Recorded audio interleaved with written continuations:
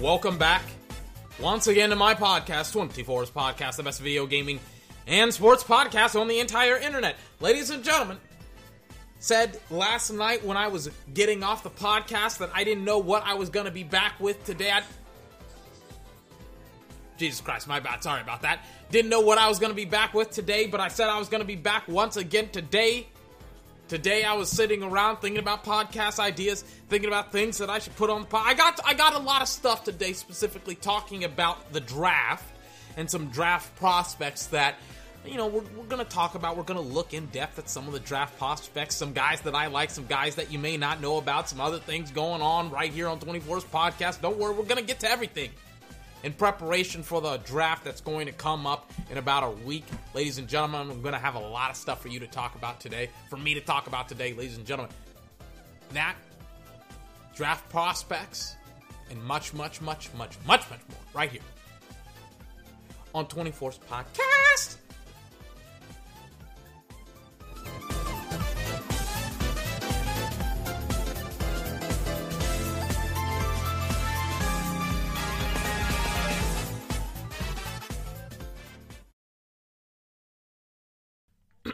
All right, so what are we going to be doing? Are we going to be doing a mock draft? No, we're not going to be doing a mock draft because I've done like 5 or 6 or 7 or 8 or 9 or 10. I've done way too many mock drafts on the podcast, and I myself, I don't really like doing mock drafts that much, except to simulate situations and things of that nature. The simulation is all the fun.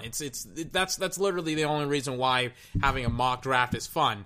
But it's like, I mean, I'm done doing mock drafts. I can kind of talk about where people are going until I'm blue in the face. I kind of just want to talk about the prospects here today. Some of the guys that I like, some of the guys that I'm going to be looking for in the draft to see where they go and which teams they go towards and things of that nature. Some of it is going to be very, very predictive, like Joe Burrow and Chase Young and all those guys that are going to be in the top, like, 10, probably. Maybe not top 10, but first round, I would say. Some of them are going to be pretty predictable where they're going to go to. Now, this isn't a comprehensive list. This isn't going to be a full list. This is just going to be a partial list. There's like 500 prospects that are going to be entering into the draft this year. So it's like, I'm not going to have 500 prospects, and I'm not going to go over every single one of them. However, I got a lot of names that I think that you'll be maybe a little bit surprised by, some other names that are going to be pretty obvious and things of that nature. So let's get started with easily one of my favorite categories, if not my favorite category, my favorite position in all of football, the quarterbacks this year. I got a couple. Obviously, Joe Burrow, he's probably the best quarterback prospect in this year's draft. Tua Tagovailoa being the second best quarterback prospect. But let me put this on the brain. Let me talk about Justin Herbert for a couple of minutes. If you told me that I could have Joe Burrow, Tua Tagovailoa, or Justin Herbert as my starting quarterback, and if I was on a pretty good football team, if I didn't have a lot of flaws with my football team, I had some offensive linemen, I had probably a wide receiver and a tight end, and I could get a running back in the draft. Do you want to know who I'm going to take in the first round, probably within the top 10? I'd probably take Justin Herbert. Here's the reason why. And we kind of did this last night. We kind of looked at Joe Burrow's numbers last night, and you know, everybody knows that Tua has an injury history. He just got a hip injury, I think, when he played for Alabama. That's something that you don't necessarily want to see. Everybody, whenever they talk about Tua Tagovailoa and whenever they evaluate him as a quarterback, they always talk about how whenever he takes hits, you always have to worry about him being injured. And if I'm a GM for a team that's not going to draft an offensive line within the first round or the second round, or if I don't have an offensive line for Tua, I'm not taking Tua. There's no way I'm taking Tua Tagovailoa at number 1 overall or number 5 overall or whatever team you think I'm going to be drafting for. This is just non-specific. He's probably one of the best prospects in the draft at his position because of his resume, because like we know what happened, I think 2-3 years ago when he had to come in for Jalen Hurts after that first half, and Nick Saban was like, Jalen, you're out, Tua, you're in. Tua absolutely lit it up. He did a fantastic job. with the Alabama against Clemson, and he continued to play exceptionally well in the next couple of years. The only issue with Tua is his injuries. It has absolutely nothing to do with his ability as a quarterback. It's just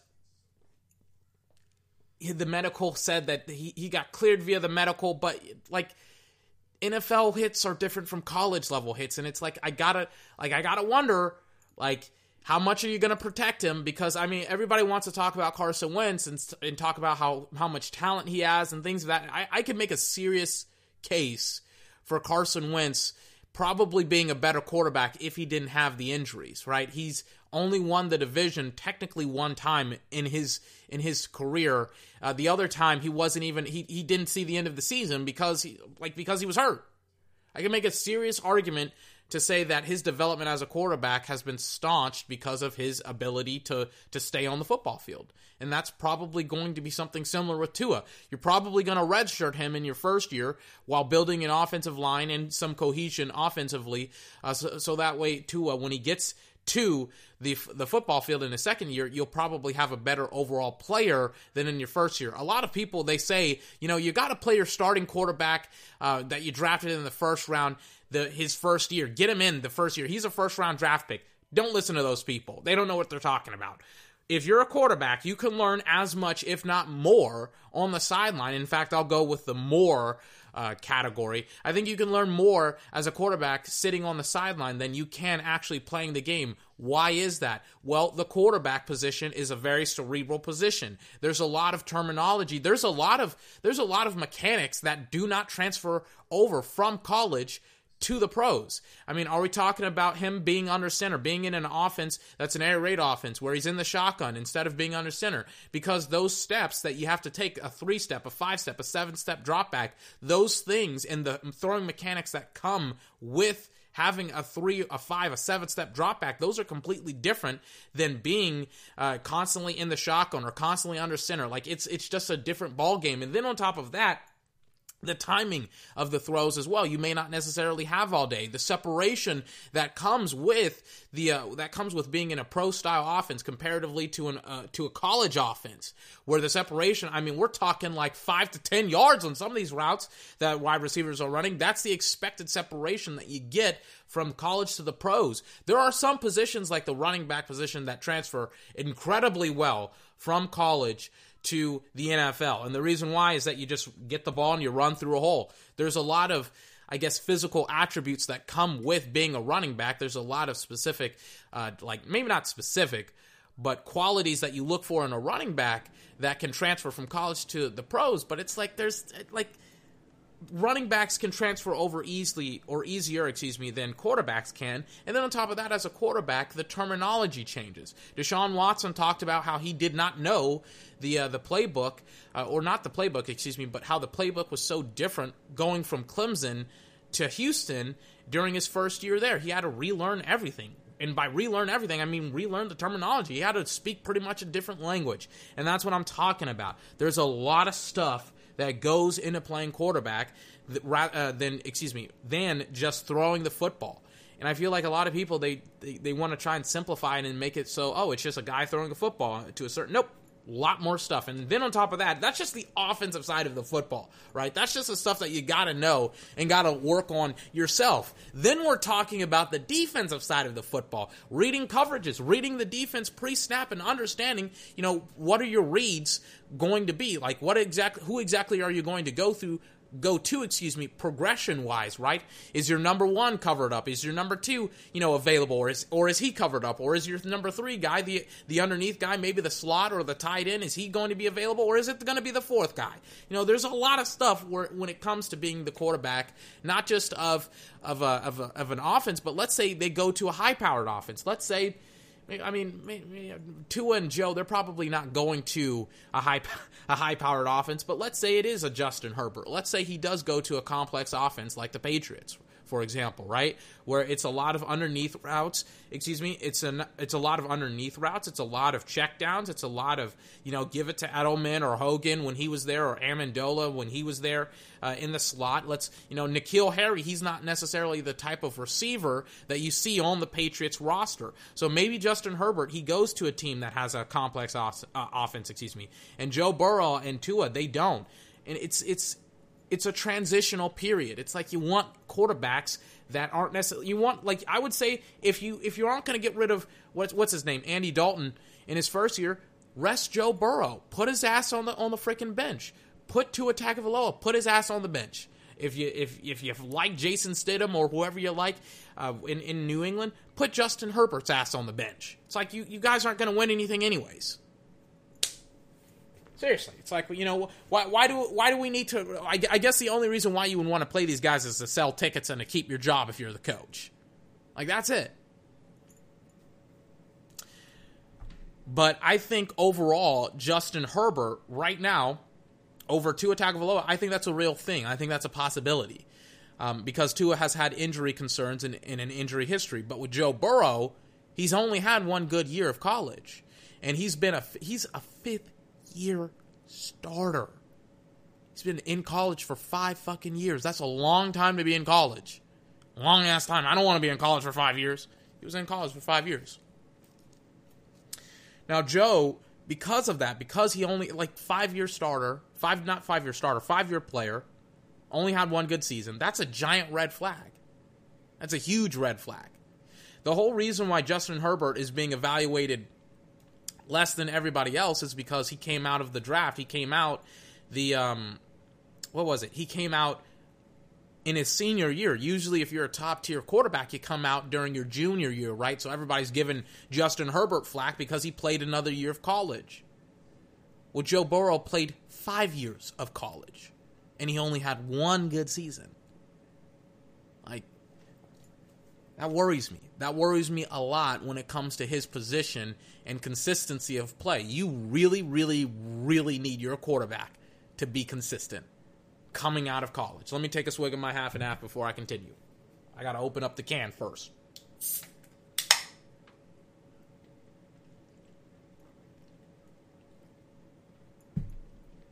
I'm so hungry right now. I got some tamales waiting on me. Some frozen ass tamales. I got something. I'm hungry, but I have not eaten. I ate breakfast, but I have not eaten my dinner. I cannot wait to eat some dinner. Now, Joe Burrow. Here's the thing that I also saw about Joe Burrow. And this is specifically when I was watching Justin Jefferson, his highlights. Joe, I thought at one point in time he had a good arm. I'm not so sure anymore. Some of his best plays to Justin Jefferson were underthrown footballs, and definitely not intentionally, because Justin Jefferson, he was gone. He had 5 yards of separation. Justin Jefferson, and this is why the more I watch Justin Jefferson, the more I'm like, dang, this guy's a really, really, really great wide receiver. He's incredibly underrated. He should no doubt be picked as a first-round draft pick. But when I watched Justin Jefferson play, he was away, he was gone, and Joe just underthrew the crap out of him sometimes. There were other times where Joe put it on him, and he laid it out there, and it was a perfectly thrown football. But there were other times, man, especially when it seemed like it was really, really deep passes, not necessarily 20-yard throws, but I'm watching Joe throw in the red zone right now, because in the NFL Network, they're playing highlights. But him in the red zone, especially when it came to over the shoulder throws, not necessarily back shoulder throws, but when it came to him throwing it over the shoulder, putting it in the breadbasket of his wide receiver, he was pretty great at it. But there are times where he had to there's this terminology called between the 20s and in the red zone, right? In between the 20s is in between the 20-yard line of your it's between your 20-yard line and your opponent's 20-yard line. And then there's obviously the red zone, right? Joe, I feel like, is a lot more efficient and effective within the red zone over in the 20s oh my God, I don't know why I'm stuttering so badly. But he's not as effective in between the 20s when it comes to his ability to throw the football deep. And I saw a lot of underthrown footballs. I saw a lot of a lot of footballs where I'm just like, man, Justin Jefferson is having to significantly adjust to that pass. And even though Justin Jefferson, I mean, we're talking 5 yards of separation, it should be on the money every single time. And he's having to kind of like look over his shoulder and contort, slow down, like throttle it back completely, which, by the way, we're going to talk about Justin Jefferson here in a couple of minutes. But I saw some really, I don't want to say bad balls because they were where they needed to be, but they were really, really underthrown. And I don't necessarily know who's going to be there to catch those underthrown footballs in Cincinnati. And when you look at some of the teams that he's going to have to go up against, Joe Burrow, he's going to have to go up against Lamar Jackson and the Baltimore Ravens, who has a pretty good secondary. Then he's going to have to go up against the Steelers, again, a pretty good secondary. And then even like the Browns, they got a couple of guys. They got Denzel Ward. They got some guys in the Browns, right? So I'm like, damn it, like Joe if he has a bunch of underthrown footballs next season, he's going to get picked. He's getting, like, everybody talked about Baker Mayfield and him having a bunch of interceptions. Joe, he could have a lot of interceptions because of those underthrown footballs, ladies and gentlemen. And I still think he's a high top-tier prospect. As much as I've, kind of, talked about the negatives about Joe Burrow, the upside is that, the season that he had last year, 5,000 yards, 60 touchdowns, I think he had 6 interceptions. That cannot be underrated or understated whatsoever.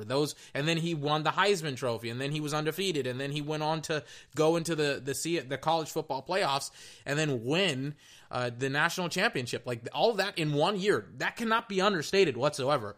People want careers that have, multiple 1,000-yard seasons and 60-plus, not 60-plus touchdowns in a season, but 60 touchdowns in a career. There are guys that don't have that. They would love to be Joe Burrow for a season. Or not for a season, but have his stats for a career, a college career. Joe Burrow just had it for a season. That can't be understated.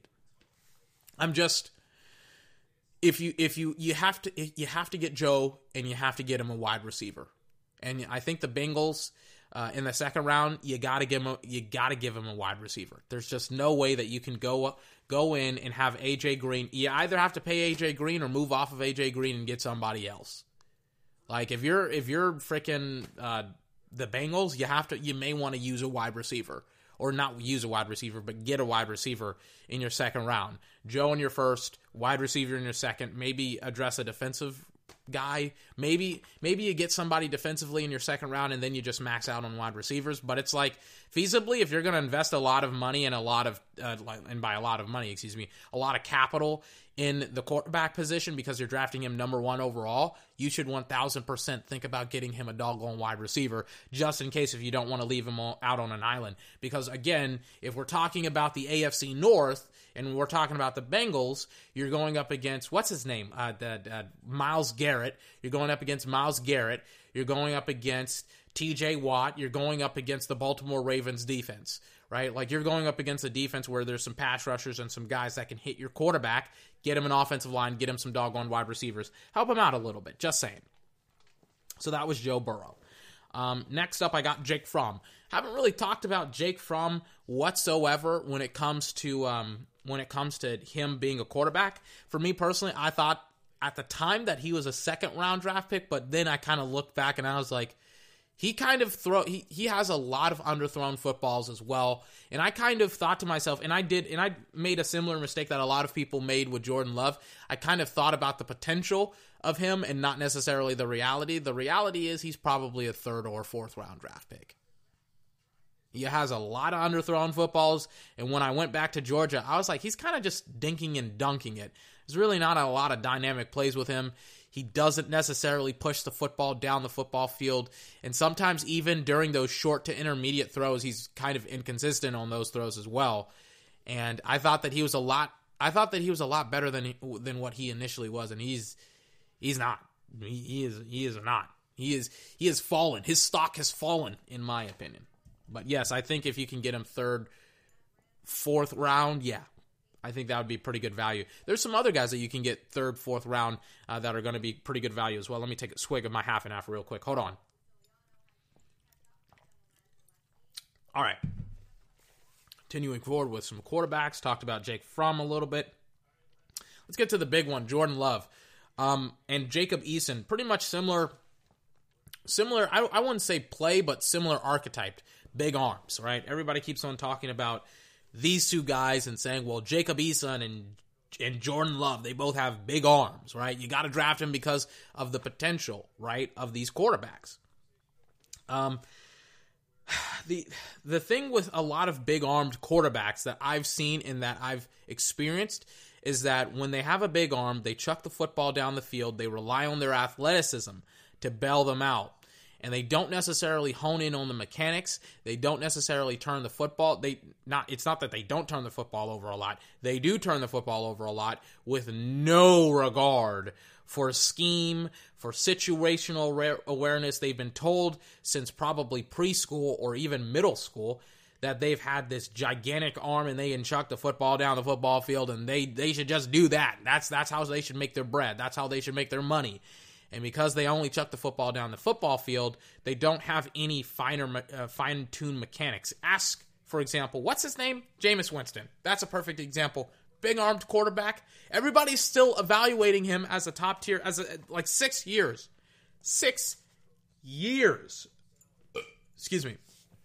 After he was drafted, everybody keeps on saying, well, you know what? He's a great quarterback. He's got a big arm. He's got a big bicep. You gotta keep him around because of that. What if? It's like, dude, he's 5 years, 6 years into the league, and he can't freaking understand when and where not to throw a bad football. And on top of that, he's not a Brett Favre. He doesn't have that, like, I don't know how, like Brett Favre could throw the football into precarious situations and have it work out completely well for him, while at the same token, have it go completely, horrifically wrong for him as well.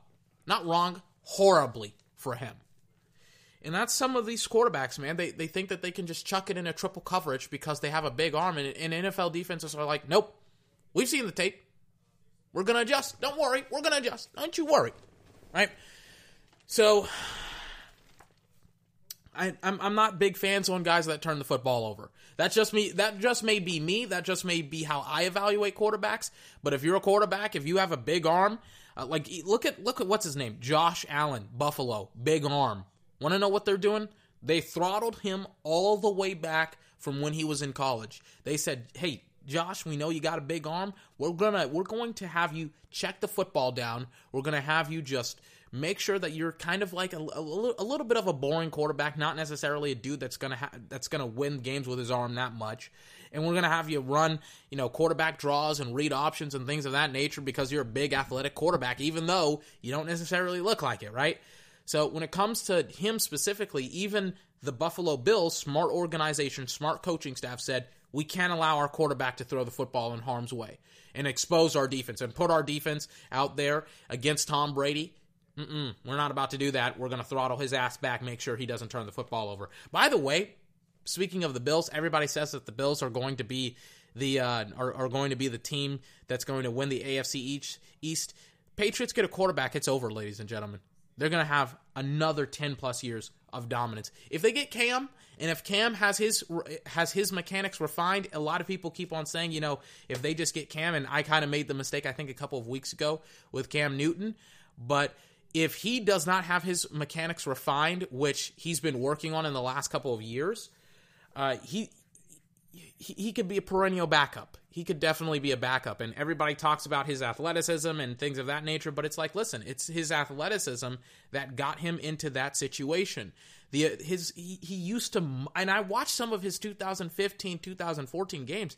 He used to muscle that football like he was trying to throw it through a freaking just a vacuum in space. Like there's just no air through it, and he had to just chuck that thing.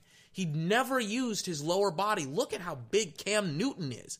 He met like Dak Prescott. He's a big quarterback now, but he uses his legs to throw the football. Imagine the velocity that Cam Newton with his natural upper body strength and adding that lower body, it would take so much slack off of his right shoulder, which he's had 3 surgeries with, I think, maybe 2 in the last couple of years, right? Just imagine how little like pressure that arm would be under when he would throw if he would throw with his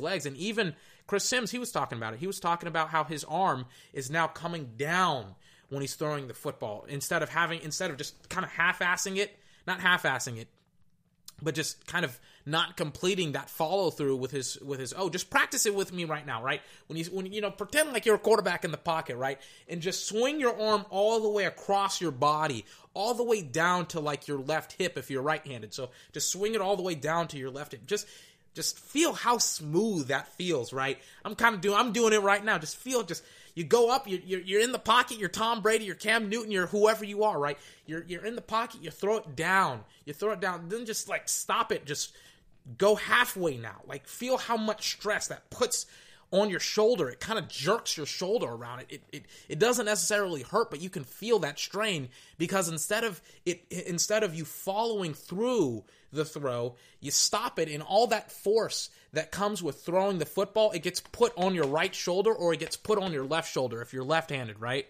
And that's what Cam Newton did for the majority of his career. And I feel like that's what a lot of these young guys are going to do. They're just going to freaking muscle the football like they're trying to throw the football through a freaking battleship. And they're gonna like, it's not necessarily going to be the best form, and they could get as much power, if not more, if they just throw with their legs, throw with their thighs, man. Some of these guys do a lot of squats. Like a lot of these dudes, they do a lot of squats. Especially Cam, he probably does a lot of squats as well. It's like if he learned how to throw with his lower body, if he learned how to throw with his legs and not with his arm, and that's what he was practicing with North Turner in Carolina, he was learning how to just throw the short intermediate throws, trying to become a little bit more accurate. It sucks later on in his career that he was trying to refine his mechanics, but better late than never. But he started to refine those mechanics. He started to get a little bit better, even though he started to get hurt as well. It's like maybe 2 years off. Maybe that'll help him out. Maybe it'll help him refine his mechanics. We'll see. But Jacob Eason, Jordan Love, I hope, like, I don't know, man. I don't like quarterback. Long story short, I don't like quarterbacks that freaking muscle the football through a battleship, or like they're trying to throw the football through a battleship. Excuse me. Jordan Love, Jacob Eason, I'm not a big fan of both of them. I know that Jordan Love didn't have anybody his final year at Utah State, but he played. But like, I it's on his resume. What do you want me to do? It's on his resume. I'm going to talk about Jalen Hurts, and then finally we're going to end with Justin Herbert. Jalen Hurts. He's easily one of the most underrated guys in the draft. A lot of people had him as like a 4th or 3rd round draft pick, and I thought that he could have been a 1st rounder. I'm like, everybody's talking about what's his name, Jordan Love. I'm like, excuse me, guy that actually proved that he could do it, guy that actually did it. I know he had Lamb. But he transferred from 2 different systems. Means that he can be in multiple different offenses. Mean that he doesn't have necessarily an ego. Has anybody seen Jalen Hurts? He's a pretty big dude. Like, he could develop into a really, really nice quarterback. So I'm like, all right, fine. He can't necessarily be a starter for you year 1. All right. Maybe a 2nd rounder, maybe a 3rd rounder at the latest. It's like, if you need a quarterback, if you're one of these, like if you're, for example, the Saints. If you're the Saints, and if you can get him in the 2nd round, you like Taysom Hill? You really, really want him to be your starting quarterback. Taysom Hill. Or do you want a guy that you can improve his play because he's going to learn under Drew Brees? Like, if you're the Saints, it makes a lot of sense to go after Jalen Hurts. It makes a lot of sense to go after Jalen Hurts. And I heard that apparently in one person's mock draft, they have the Steelers picking Jalen Hurts. I'm like, that makes a lot of sense as well. It makes a lot of sense to bench him and let these older quarterbacks play out the rest of their careers, and then you bring his ass in, and then you're like, oh, wait, Jalen Hurts, 3rd-year starter for X team. He has, again, talking about the transfer from being a college pro to an NFL player, to a quarterback specifically, and the terminology that changes, the offenses that changes, the way that you throw the football, the separation, everything changes. So then being in one of the best offenses in the league with one of the best offensive minds in the league, if not the best, in Sean Payton, one of the greatest football players of all time, and Drew Brees, yes, please. Jalen Hurts. I think he could be I think he could be the potential I think he has the potential of a starter. However, I also think that you got to have some time with him specifically. You're going to have to give him some time with Jalen Hurts. Give him some time, let him develop. We'll find out very, very soon what Jalen Hurts is, and if he doesn't pan out, guess what? He's going to be a good backup for you. But I thought that he was being completely undervalued, and now when people during the combine, people were like, he's a good 4th rounder. I'm like, what? Now he's gone up to 2nd round, borderline 1st rounder. Maybe not borderline, but like mid-tier 2nd rounder. I got a problem, ladies and gentlemen. I got a problem. All right. Justin Herbert out of Oregon, that Oregon Duck clan. Apparently, he's never been out of the state of Oklahoma. Not Oklahoma, Oregon. Apparently, he's never been out of that city that he's in. Like, wherever he's going to go, he's going to have an adjustment. Especially if he goes from Oregon to frickin' L.A. Oh, my God. What a culture shock that would be.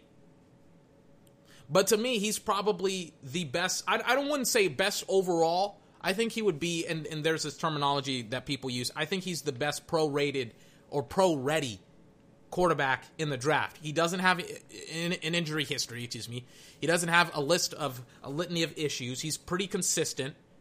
He's probably the safest bet when it comes to quarterback. He may not necessarily be that high-risk, high-reward pick that a Tua Tagovailoa would probably be, but I'm not in the high-risk, high-reward business. I just like safe picks. But when it comes to quarterback, you may have to gamble. You may have to risk it, You may have to get a Tua. You may have to get a Joe. That's probably one of the only positions that you may have to risk it with, if I'm honest with you. But now, when we're talking quarterbacks, I really, really like Justin Herbert out of Oregon. I thought it was fucking ridiculous that people were like, oh no, Justin Herbert, don't pick him, pick Jordan Love. I'm like, what? They were like, yeah, let's get him at 5. Let's let one of the best quarterbacks fall to the Patriots and number 23. I'm like, what's going on here? Like, what are people doing? The billion-dollar industries, billion-dollar teams, and they're making billion-dollar mistakes. Get a ring. Get a damn ring. Put a ring on it, ladies and gentlemen. People were talking about Jordan Love over I wish I might. Pick his ass over Justin Herbert. I wish you might. I'm such a big Justin Herbert fan. I feel like it's borderline like asinine. Like I shouldn't even have to talk about Justin Herbert that much. Just put on the tape. Just watch his football games. Big, lengthy quarterback. Great size. I think he's 6'4", 6'5". He's the archetypal quarterback that you want, except he's got some wheels to him. He's a pretty good thrower of the football, and to be honest with you, I can't name any of the Oregon Ducks wide receivers that were on his football team, if I'm honest with you. But even then, he took him to multiple Pro Bowls. Not Pro Bowls, but bowl games. I like his touchdown to interception ratio. His completion percentage has gone up. I think except for 1 year, which was his junior year. I was like, Justin, what the hell's going on with your completion percentage? It's falling off. But I really, really like me some Justin Herbert. And if he goes to a good team, he could be essentially Deshaun Watson. He could be a quarterback that could enter into the NFL next year like Deshaun did in his first year and torch up the league with a good team around him. It just depends on what the team could be around him. And if the rumors about John Gruden and Derek Carr could be true and how he doesn't necessarily like Derek Carr and he's kind of out, if they draft Justin Herbert in this first round, whether at number 12 or the later round pick, sweet baby Jesus. If you talk, everybody's been talking about how Oakland doesn't have any players. I've been talking about how Oakland doesn't have any reason. I don't have any reason to watch an Oakland Raiders game this season. You tell me Justin Herbert is the quarterback of the Oakland Raiders, or he becomes the quarterback of the Oakland Raiders, or they draft him and he becomes a quarterback, and he starts, or he's the backup, and then he comes in midway through the game. You tell me that? Okay, now, John Gruden and Mike Mayock, we got ourselves a situation here. We got ourselves a reason why to now watch the Oakland Raiders. But it's only hypothetical. Justin Herbert, Oakland Raiders. Maybe. I don't know. We'll see.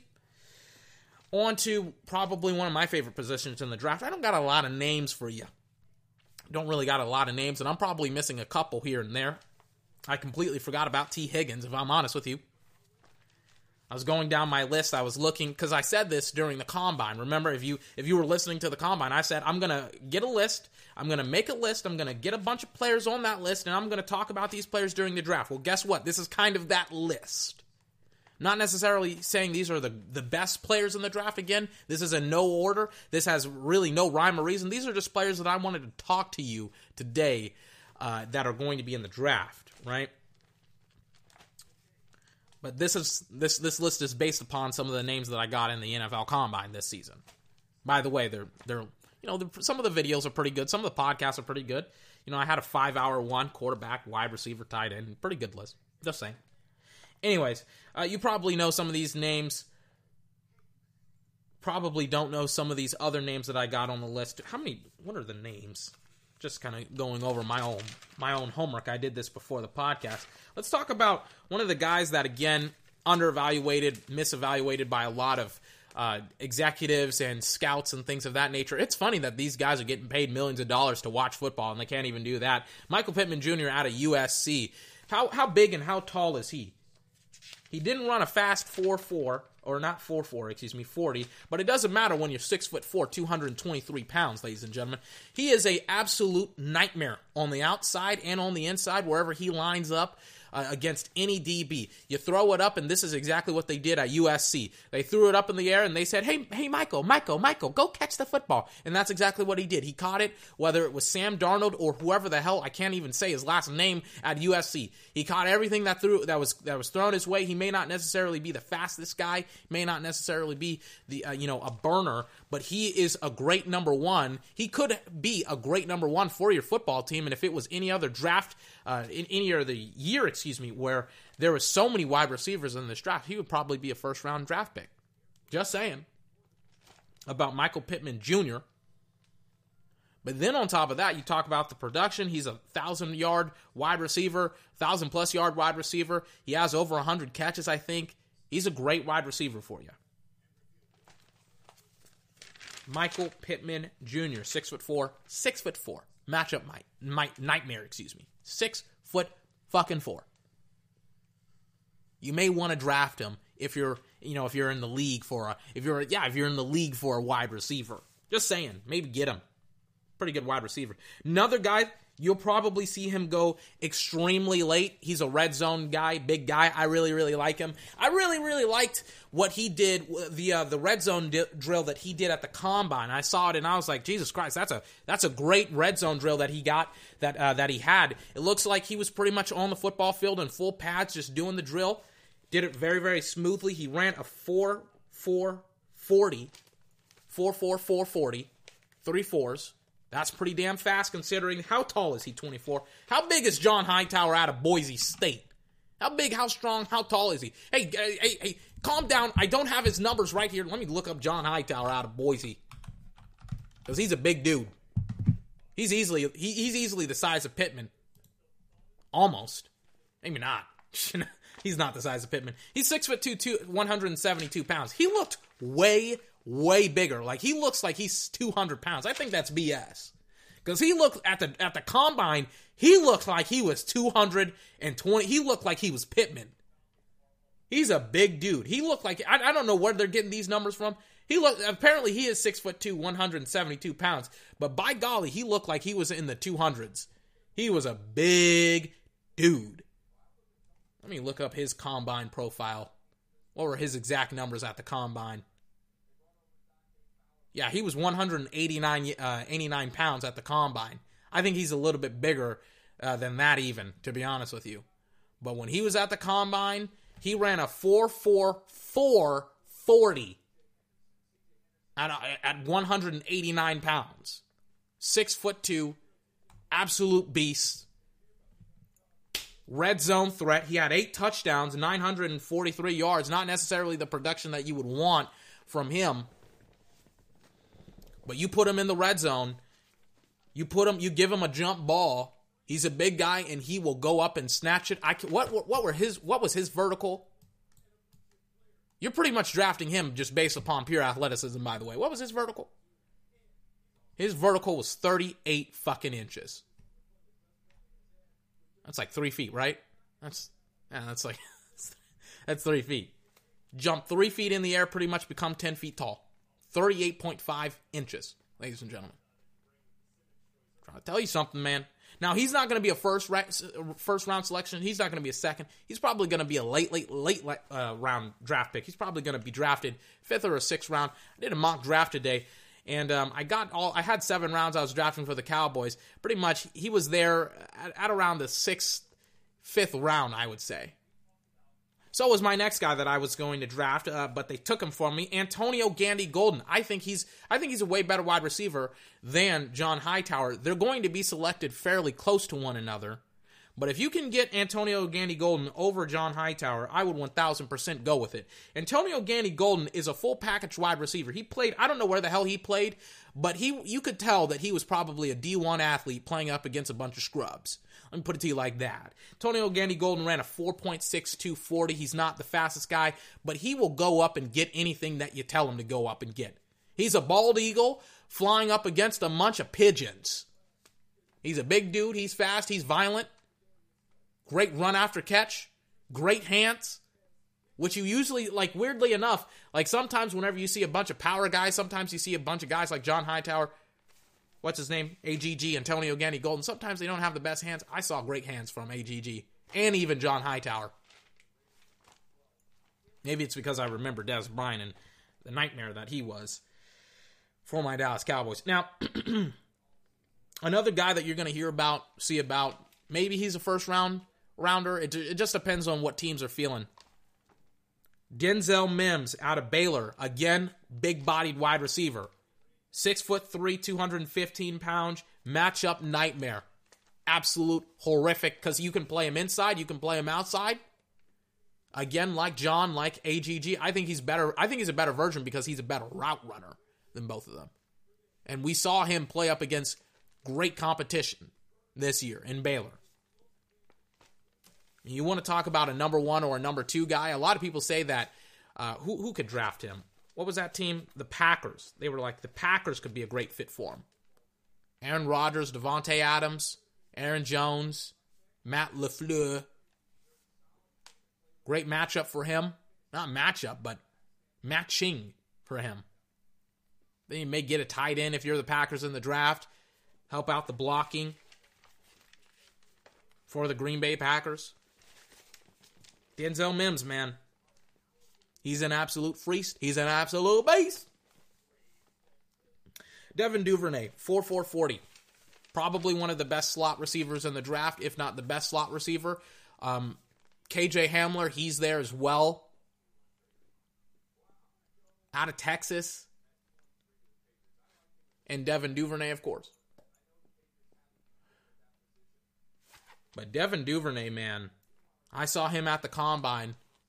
He is exactly what you want out of a slot receiver. He can run the jet sweep. He can run fly motions. You can line him up in the slot. He has great hands. He has incredible speed. He's going to be there if you want him. He's going to be there probably in the 3rd, maybe 4th round. Probably in the... you could maybe get him in the 4th round, if I'm honest with you. He could definitely fall. I mean, enough said about best slot receiver in this draft, in a draft that's loaded with receivers. Justin Jefferson, 1st round draft pick. Out of LSU, the guy that I was talking about with Joe Burrow. His vision, his ability to make bad catches. Not to say that Joe, and again, I feel like I'm a little bit bashing on Joe Burrow, even though he had a fantastic season. It's just, there were a lot of throws that I watched where they were highlights for Justin Jefferson, and they were just underthrown footballs, man. However, Justin Jefferson, and we're kind of going off of Joe Burrow now, but Justin Jefferson, you can play him anywhere. I remember I was listening to the Chris Sims podcast, and he was talking about how essentially Justin Jefferson is one of the best wide receivers in the draft. He's better than Jerry Jeudy because you can put not only Justin Jefferson on the inside, but you can also put him on the outside, and Chris Sims thought that he was a better wide receiver than Jerry Jeudy on the inside than he was on the outside. He's a better route runner, apparently. Apparently he has more dynamic catches. Apparently he has more dynamic plays against better talent. I mean, I'm just saying that's what he said. I'm going to have to disagree, but Justin Jefferson, man, I feel like he is sorely underrated. And when I was watching the combine, I made a mental note. I'm not even a mental note. I wrote it down in my journal. I said to myself, goodness gracious. He's had a fantastic combine. And at the time, completely underrated. Everybody was like, who's this guy, Justin Jefferson? Oh, he's a second-round draft pick. Then you go back and watch some LSU tape. You go back and watch him play at LSU. He's been fantastic not for Justin Jefferson, for Joe Burrow. He's one of those reasons why Joe had so many yards and had so many doggone touchdowns. Just saying. He's going to be there. If you're drafting late in the first round, and this is my worry as a Dallas Cowboy fan, he's going to be there for the Eagles, and he's going to run rampant on the Cowboys next year.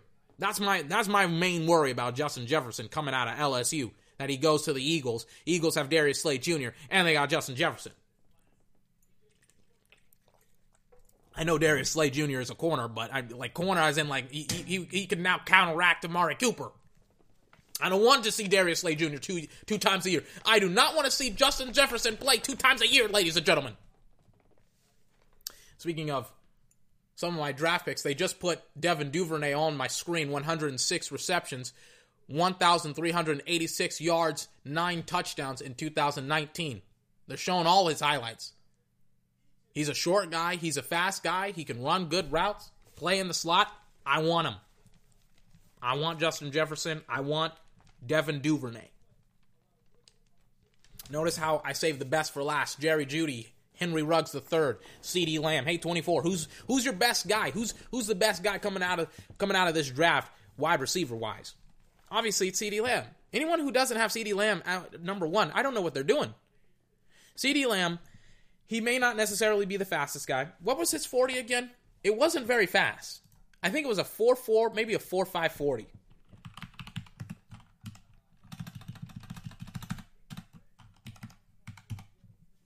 It wasn't that fast. Hold on. Let me look him up.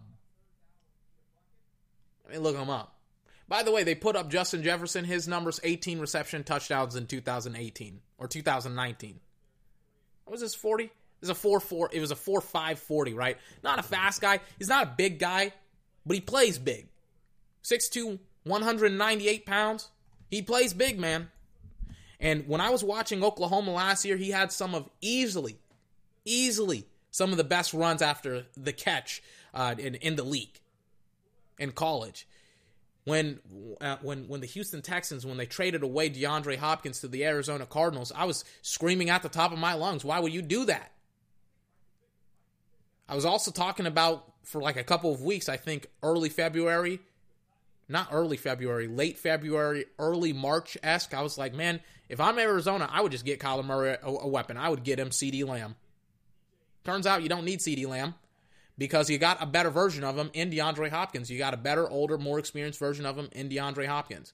But he plays exactly like DeAndre Hopkins. He's big. He plays bigger, than he is. DeAndre Hopkins, I think, is around the same weight, but he kind of looks skinny on the football field. So does CeeDee Lamb. But when they play, they play without a regard for their body. They will catch it and run it in traffic, and they will make plays. Is he the best route runner? No. Is he the fastest guy? No. But if you give the football to him, he will make plays. And I can't really say that a lot. I can't really say that about Jerry Jeudy. I don't know if I put the ball in his hands, he'll make the same plays that CeeDee Lamb will make. I don't know if he'll run into traffic without regard for his own safety. I don't know if CeeDee Lamb, Henry Ruggs III is the same way. However, those two other guys have also strengths for themselves as well. But CeeDee Lamb, he's easily the best wide receiver in the draft. But and this is kind of thinking about the potential and not necessarily looking at the prospect. But when you look at the potential of CeeDee Lamb, it's could he be a better route runner? Oh, yeah. You could definitely help him improve his route running capabilities going forward. But right now, He's the best wide receiver in the draft. And he can only, by the way, get better. Who's my second guy? Jerry Jeudy. The reason why I say Jerry Jeudy is my second guy, and I'm always shocked whenever I have people be like, "Oh yeah, Jerry Jeudy is gonna fall. He's gonna fall hard." And I'm like, hand. I'm raising my hand right now. I'm raising it. I'm waving my hand too. I'm saying, hey. You do realize he's one of the best wide receivers in the draft. He's probably the best route runner in the draft. What does that mean? Best route runner in the draft? Well, when you're an NFL wide receiver, you have certain archetypes. Dez Bryant, not necessarily the best route runner in the league. In fact, when he was at the top of his game, he was pretty mediocre. But then you have a Larry Fitzgerald, who was, who played a lot on the outside, But when, oh my God, I don't know why I'm so tongue-tied this podcast. But later on in his career, he transitioned to playing more in the slot. He can still play outside. You'll still find him playing on the outside. But the reason why you play him now on the inside is because he lost a touch of his speed. And the only way for him to get separation now is for him to run routes, clean, crisp routes. It helps with giving your quarterback that separation that he would need to throw the football in a not-so-tight window. Because everybody talks about the window in the NFL being extremely tight. Route running helps you get that separation that you would need. And Jerry Jeudy is one of the best route runners, if not the best route runner in the draft. And I said this I think a week or two ago. I said, I think he could be better than Amari Cooper. I've seen him play in college. I'm like, man, he could probably be better than Amari. We'll see, though. We'll see. Folding up my journal so many times that it's starting to get creases everywhere. Finally, we got the speedster. We got the burner, Henry Ruggs III. I mean, match made in heaven if he goes to what's it called? The 49ers. Match made in absolute heaven. You got Kyle Shanahan calling the plays. You got him running jet sweep, fly motions, read options. You can run everything with Ruggs. Again, you can line him up in the backfield. Run him east to west. Not straight down a hill. See what happens. But whenever I think of Henry Ruggs III, I think of just an absolute beast on the outside, potentially. On the inside, we'll see. Don't necessarily know how good of a route runner he is on the inside. But on the outside, you may as well just start putting up two fingers and say deuces, man, because he's gone. You give him space. You give him a couple of yards. I doubt anyone's going to put him in press. Because you put this dude in press, he gets a step like a cheetah. He's running 70 down the football field. And there are some quarterbacks, like, what would be a great matchup? A great match for Henry Ruggs. I think someone with a strong arm, somebody who can deliver. I don't want to make the obvious choice and say Patrick Mahomes because he already has a freaking Henry Ruggs III and Tyreek Hill. But I think Henry Ruggs is taller than him too, which would make him even a better prospect coming out of the draft. Faster guy, good hands. Patrick Mahomes, maybe Josh Allen. I like Lamar. I don't necessarily think he has that strong of an arm, like comparatively to Patrick Mahomes. I think Lamar, his strength when it comes to him throwing the football, his arm strength, I think it comes from his mechanics over his ability. I don't think that he's, throwing the football around and, he's able to throw it, 70, 80 yards like Patrick Mahomes out of the stadium. But I think it comes from his legs. I think it comes from his footwork, which is, by the way, great. But if you told me Lamar Jackson, Henry Ruggs III, Hollywood Brown, Mark Andrews, real, legitimate down the field threats combined with intermediate threats, I can't imagine Henry Ruggs, his comeback route. Can't imagine it. If he learns that, oh my God. Combined with Hollywood Brown, combined with Mark Andrews, combined with, who else do they have? Boyle. The reason why I mentioned the comeback is that, if he just learns that route specifically, because people are going to think, oh, he's just going to go up the field, and he is. A comeback is pretty much you go back down, you go up the field, and then you come back for the football. It's like you go. It's kind of like an upside down check mark, right? Go up and then you come down, right? If he learns that route,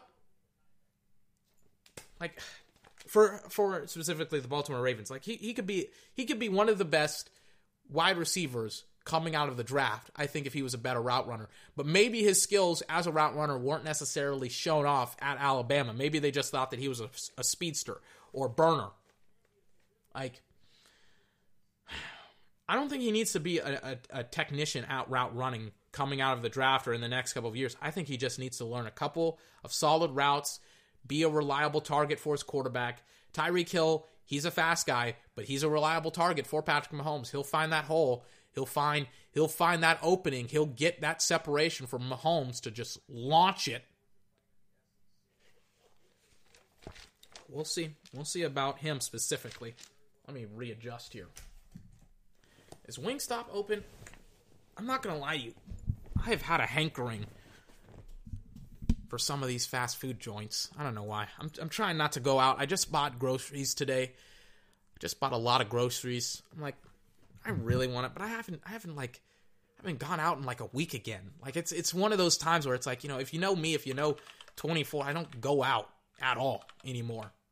Like there was like a span of like 2 weeks where I just went outside and ran and worked out, did not start up a car, did not go anywhere. Started up a car today, went out. I heard they have chicken tenders now. I'm like, I want to get 5 crispy Like, can I go get that? Can I go get that freaking... Can I go get that at those chicken tenders? I'm hungry, man. I'm hungry for something, man. Hold on. I mean, they're open from now to midnight. I'm going to Wingstop, it looks like. Where's that? Can I see that on Google? I'm pretty sure I know where it is. Now I'm just getting distracted. It's not that far away. Yeah, I know where it is. Okay. Wait, where is this? Google is not showing me. Okay, I'm done looking it up. That's way too obnoxious.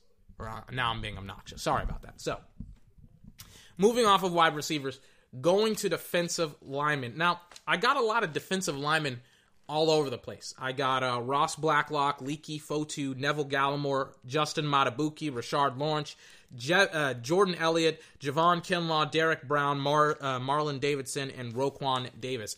A lot of guys that are going to be drafted first round, second round, third round, to late round draft picks. Why did I do that? To show you that you have some options here. Leaky Fotu, probably a third or fourth rounder. Neville Gallimore, he is an athletic monster and an athletic freak. He is a really, really, really big football player. I think he may be 6'3", 6'4", 300 pounds. He looks like a bear. He looks like Fletcher Cox. He's a little bit unrefined. But you'll take it. You'll take him. Probably in the second round. He's an absolute disruptor. I talked about it when I was watching the Combine. I talked about how Neville Gallimore, he was doing the Combine drills and things of that nature, and he just hit this freaking tackling dummy. A dummy that's supposed to get hit and get back up, and he hit it with such a force, such just domination, that the freaking tackling dummy did not get up. They had to freaking pick it up and tell him to get back on its job. Your job is supposed to get hit and get back up. He did not want to get back up. They had to give the tackling dummy some more money to cover his medical expenses. Derek Brown. He's probably one of the only defensive tackles in the draft that can consistently rush the passer, I would say. And that's why he's so highly evaluated, is because there's a lot of great defensive tackles that can stop the run. There's not a Derek Brown where he can legitimately rush the passer as well as stop the run. Usually, defensive tackles, they stop the run. He can stop the run and get to the passer. The pass. Oh my God, the quarterback, excuse me. A little bit tired. Yeah, that's why Derek Brown, by the way, is the best defensive tackle in the draft. Now, I'm going to look up this picture of this next guy. You probably can't see him. What do I mean probably? It's audio only, 24. Wake up. Hey, 24. Hey, 24. Wake your ass up. Jesus Christ. What am I talking about? You probably can't see him. Oh my God, of course you can't see him. Jesus Christ. Anyways, this next guy. When I saw this next dude, and I saw, oh my God, he must be an edge rusher, right? He must be, because he's a massive fucking human being. I'm like, there's no way he's a D tackle. He is Javon Kinlaw coming out of Lenoir-Rhyne University. He is an absolute mammoth. Not even a mammoth. He's a lion or a black bear. Nope, not a black bear, because he's not very... He is deceivingly smaller than you think he is. But this dude, as a defensive tackle, like I'm trying to think. He's kind of like an unconditioned rock, because he's a big dude now. He's a really... How much does he weigh? Let me just get his numbers. Because he's probably not 300 pounds. He may actually be 300 pounds. Let me just make sure. Because he's one big dude. Javon Kinlaw, NFL prospects. Here we go. How big is he? How big is Javon Kinlaw? Goodness gracious, I was incorrect. He is 6'5". 6'5". How much do you think he weighs? I thought he didn't weigh 300 pounds. How much do you think he weighs? How much? Look him up. Look up Javon Kinlaw. Look him up right now. Don't worry. I'll wait. Look him up on your phone right now. Look up Javon Kinlaw. Don't look up his height and weight. Look up him on Google Images. How much do you think Javon Kinlaw weighs? Because you're wrong. He weighs 324 pounds. He's bigger, I think, than Neville Gallimore. He's bigger than what's his name that I just... He's one of the biggest dudes in the draft. He's 324 pounds, and he doesn't look anything like 324 pounds. Jesus Christ. He's humongous. He is... His body... His head looks tiny comparatively to his body. Jesus Christ, man. He's an absolute monster. He looks like Tyrone Crawford. Except he's bigger. He's way bigger. How much does Tyrone Crawford weigh? He probably weighs somewhere close to 300 pounds. How much does Tyrone Crawford weigh?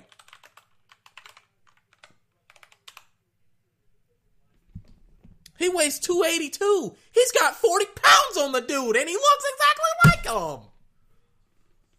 He's a big... What was his 40? What was his 40? What was his draft prospect? What did he do at the draft? Sweet baby Jesus. What was his 40? It probably wasn't very fast. He didn't run the 40. He didn't do anything at the combine because it wasn't at... But sweet baby he got the 324 pounds on his ass. You must be tripping. Athletic monster. Athletic freak. Just look him up. He's a big dude. I gotta put on his tape. I gotta watch this dude in action. Sweet baby Jesus. Oh my God. Oh no, he didn't go to Lenoir-Rhyne. That's Duggar. That's another guy I'm gonna talk about. He went to South Carolina. Jesus Christ, man. Let me look up Javon Kinlaw one time for the one time. Sorry about that. Meant to mute him. All right, where is he? Dang, there he is. He's one-on-one. Just beats him off the line of scrimmage. He just smokes this. Where was he? Where was he? I think they dropped his ass. What was the play? I think it was a stunt. I don't know. Maybe it's a different play. Where is he? He's against the center. That's easy money for Javon Kinlaw. Just beats the tar out of the center. Just gets off his block like he's nobody. Even gets held a little bit on the play. Just says, adios, you're mine. The quarterback gets hit so hard he fumbles that dang on football. Oh my God, let me take another swig. Hold on. Against Alabama. This is Tua. I already know who he is. Bang. Play action. Oh my God. Oh my God. When I say he almost put his ass in a Tua's lap. Puts this right guard in Tua's, he just pushes him into Tua's lap. Sweet baby Jesus. Oh my God, that boy has a mama. And he did him dirty like that. He's gonna have kids, Javon. Don't do that to him. Come on, man.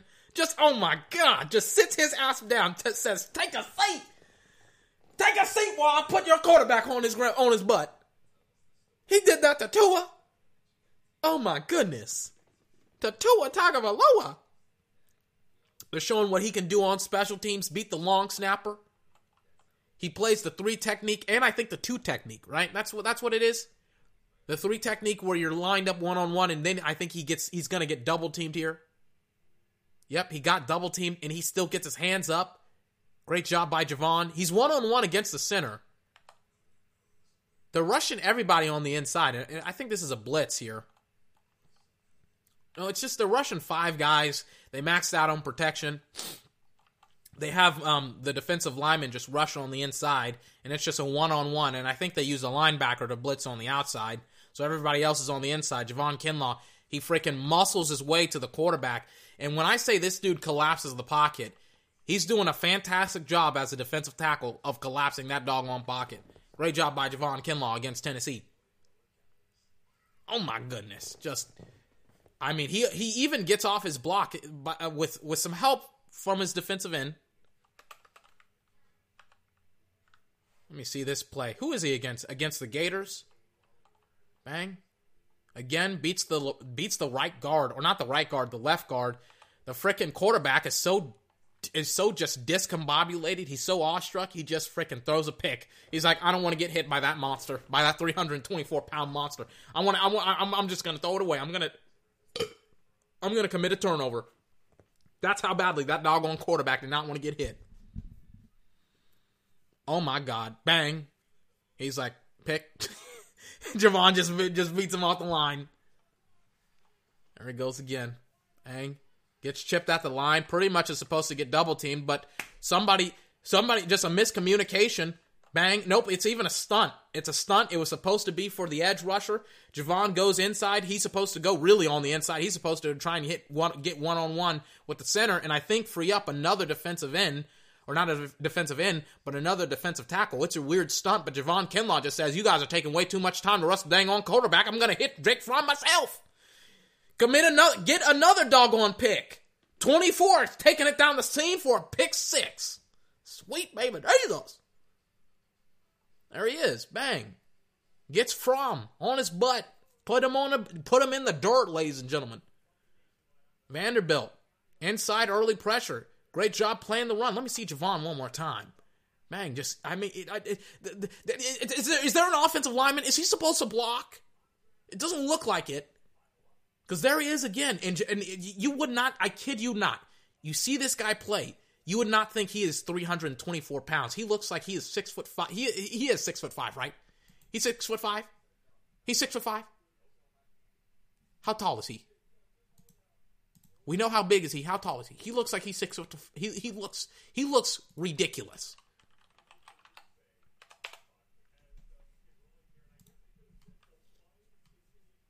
He's 6'5".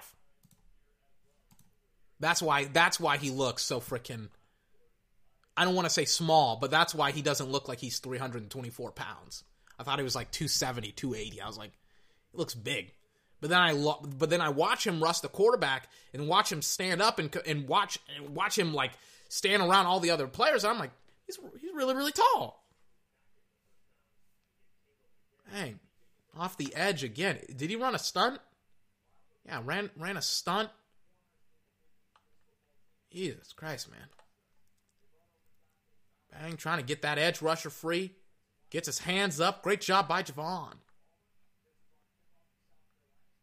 Bang. Oh my God. I'm done watching Javon Kinlaw. He's the second best DT in the draft. Second best.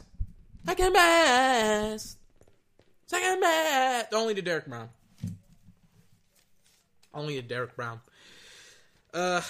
Rashard Lawrence out of LSU, probably a later round, probably third, fourth draft pick, but you're going to get some value for him.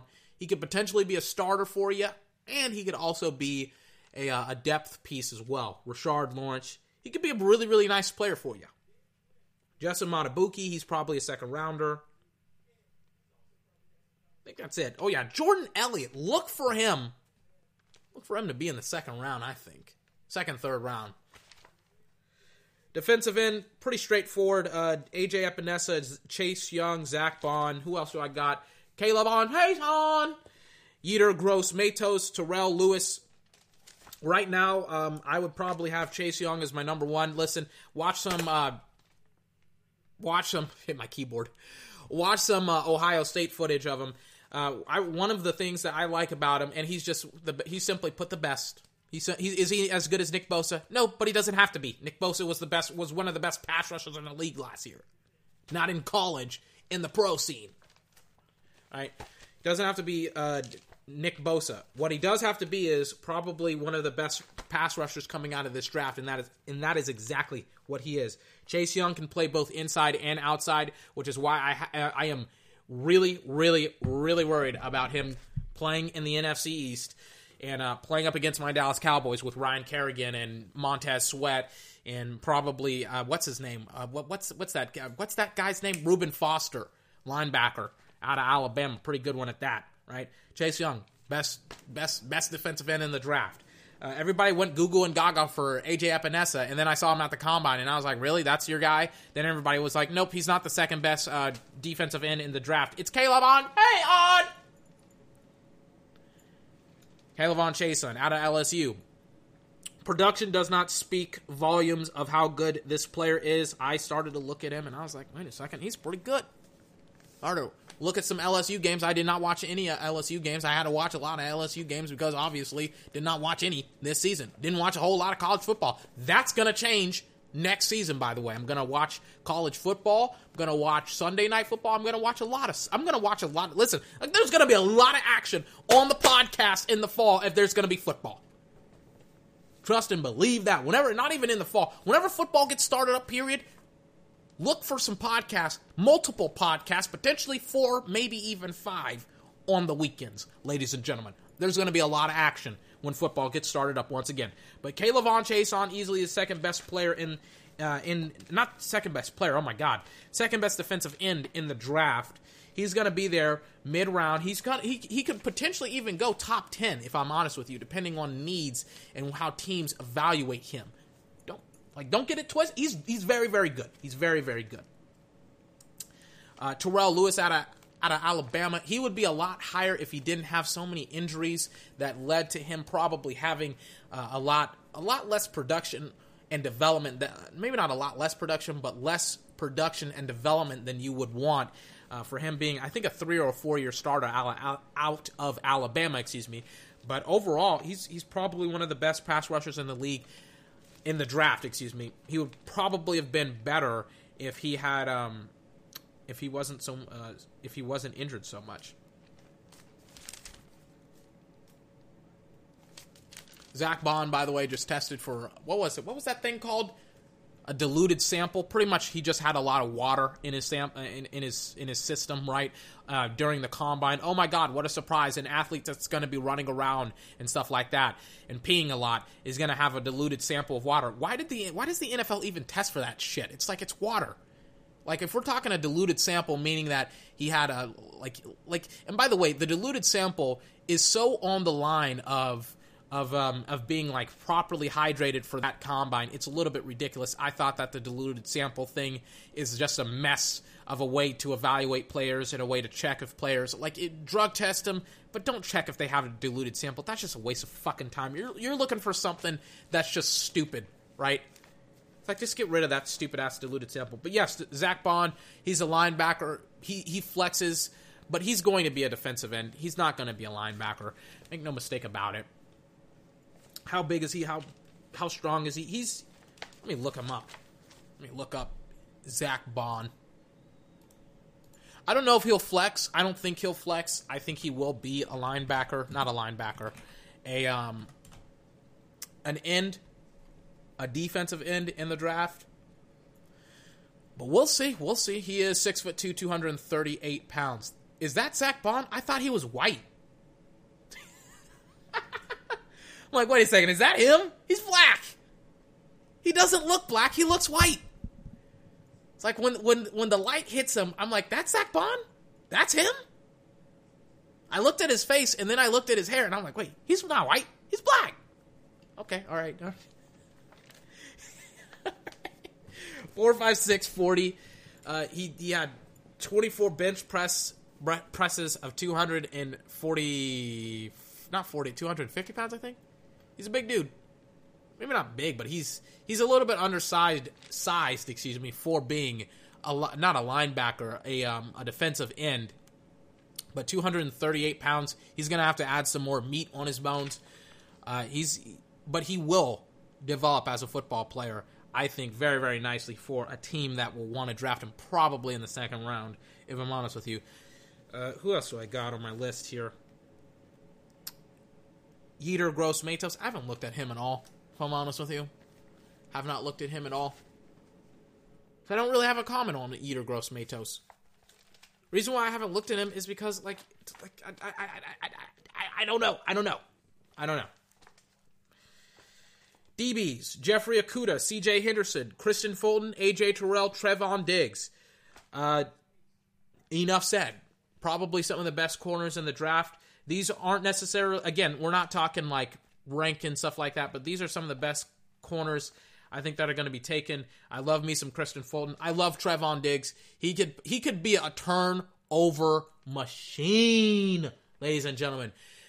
He is the antithesis of a Byron Jones in the sense of this guy has fantastic hands, great ball vision, used to play wide receiver at a very, very high level, I might add, and now he is playing cornerback.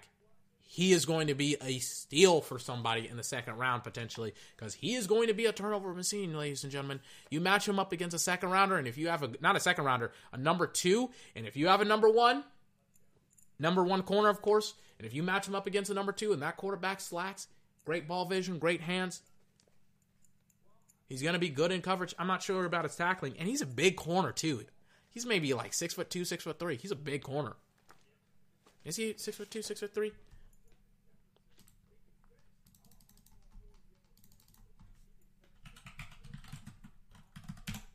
How big is he? He's a big dude. That's all I know. He's 6'1". He's a big dude. He's a big dude. He's 205, by the way. 6'1". He looks bigger. He looks bigger than what he initially is, or what he actually is. Jeffrey Okudah. It's not necessarily a turnover machine. He's great in coverage. He's great in press. He's great in zone. He's the best corner in the draft, ladies and gentlemen. There's no mistake about it. C.J. Henderson is probably the second best. A.J. Terrell, he's probably a second rounder, but he's going to give you so much value in A.J. Terrell. I think he's also a big-bodied corner. I think he's like, I said that frickin' what's his name? Trevon Diggs was like 6'2", 6'3", but I'm bad at judging height. But A.J. Terrell, Kristen Fulton, I think those guys, specifically Kristen Fulton, could probably be a first rounder, if I'm honest with you. But, we'll see. We'll see about the corners. Safeties, Xavier McKinney, Grant Delpit, Antoine Winfield Jr., Jeremy Chin, Kyle Duggar. Some of these guys like Antoine Winfield, Jeremy Chin, Kyle Duggar, you're going to see in the second round, and they're going to be great value draft picks for whoever picks them up. Because all of them are borderline first rounders. Especially Kyle Duggar and Antoine Winfield Jr. With some questions surrounding, I think, injury. And Kyle Duggar playing at Lenoir-Rhyne. He's the guy that plays at Lenoir-Rhyne. With some questions about where they played and their injury history and things of that nature. That's why they're going to fall. But they're not going to fall that far. And in fact, Antoine Winfield Jr. could probably be a first rounder, if I'm honest with you. Xavier McKinney, I will not shut up about this guy. You can play him anywhere. Free safety, strong safety. He's solid. And again, talking about draft picks, sometimes that's all you need is just being a good football player and going in and just being like, hey, Just going to play my position. I'm not really going to get a lot of turnovers. I'm just going to play the run. I'm going to play the pass. I'm going to be that safety net that teams need on the back end. I'm going to be a safety. Going to be a good one at that. Especially when Dallas has two strong safeties. Maybe you get a free safety. Just saying. Grant Delpit, he's the turnover machine at safety. Now, the reason why I'm not high on Grant Delpit comparatively to Xavier McKinney is that he's a bang or bust. And I don't like bang or bust when it comes to draft picks because usually they're more bust than bang. But he can be that high risk, high reward pick that you get in that first round. And I think one team is going to pick him because, he is a first rounder. But we'll see his transition specifically to the pro scene in the next year. I know that a lot of what I've said today is we'll see about him later on in the pro scene and things of that nature, but that's all it kind of garners down to is just, what exactly will you do in the pro scene comparatively to what you did at college? And that's essentially what's going to happen with a lot of these draft picks. It's like, what are you going to do? Are you going to be the guy that everybody thought you were, or are you going to be somebody completely different? Don't need to close up my journal. But yeah, those were a little bit of the names that were going to be on the list. And I know that I kind of sped through some of the names on the list kind of quickly going at the end. But I think overall, I constantly talk about the wide receivers. I constantly talk about how much I like some of the quarterbacks, even though I kind of bashed Joe a little bit. I just talked about his flaws over his positives. But even though there's a lot of quarterbacks, there's a lot of wide receivers, I think there's some other positions as well, like Javon Kinlaw, like Jeffrey Okudah, like C.J. Henderson. Who else did I have at corner? C.J. Henderson, A.J. Terrell, Trevon Diggs. I had some guys there, man, that I think could be great second rounders for you. Maybe not first rounders, but definitely second rounders. In fact, some of the corners are definitely borderline first rounders, but they're not first rounders. But, I'm excited for this draft. Cannot wait for it to start next week. Ladies and gentlemen, this has been 24. Remember to like, comment. Oh my God, sorry. Thinking that I'm doing a fucking YouTube video right now. This has been 24's podcast, the best video gaming and sports podcast on the entire internet. You can find this podcast on Google Podcasts, Breaker, Overcast, Spotify, Apple Podcasts, Google Podcasts, Breaker, Overcast, Pocket Cast, and Radio Public. That's where you can find my podcast. Get it together, 24. I'm sorry. I'm very, very tired right now. I don't know what I'm going to do tomorrow. I think I'm going to cast a game. There we go. That's what we can do tomorrow. What game? I don't know. Look for it in my podcast. Look for it tomorrow. I'm going to have it tomorrow. I'm recording this kind of a little bit early, so I may record that next video or that next podcast a little bit earlier on. Ladies and gentlemen, until my next podcast, I hope you have a fantastic day, and I will see you next time. Bye-bye.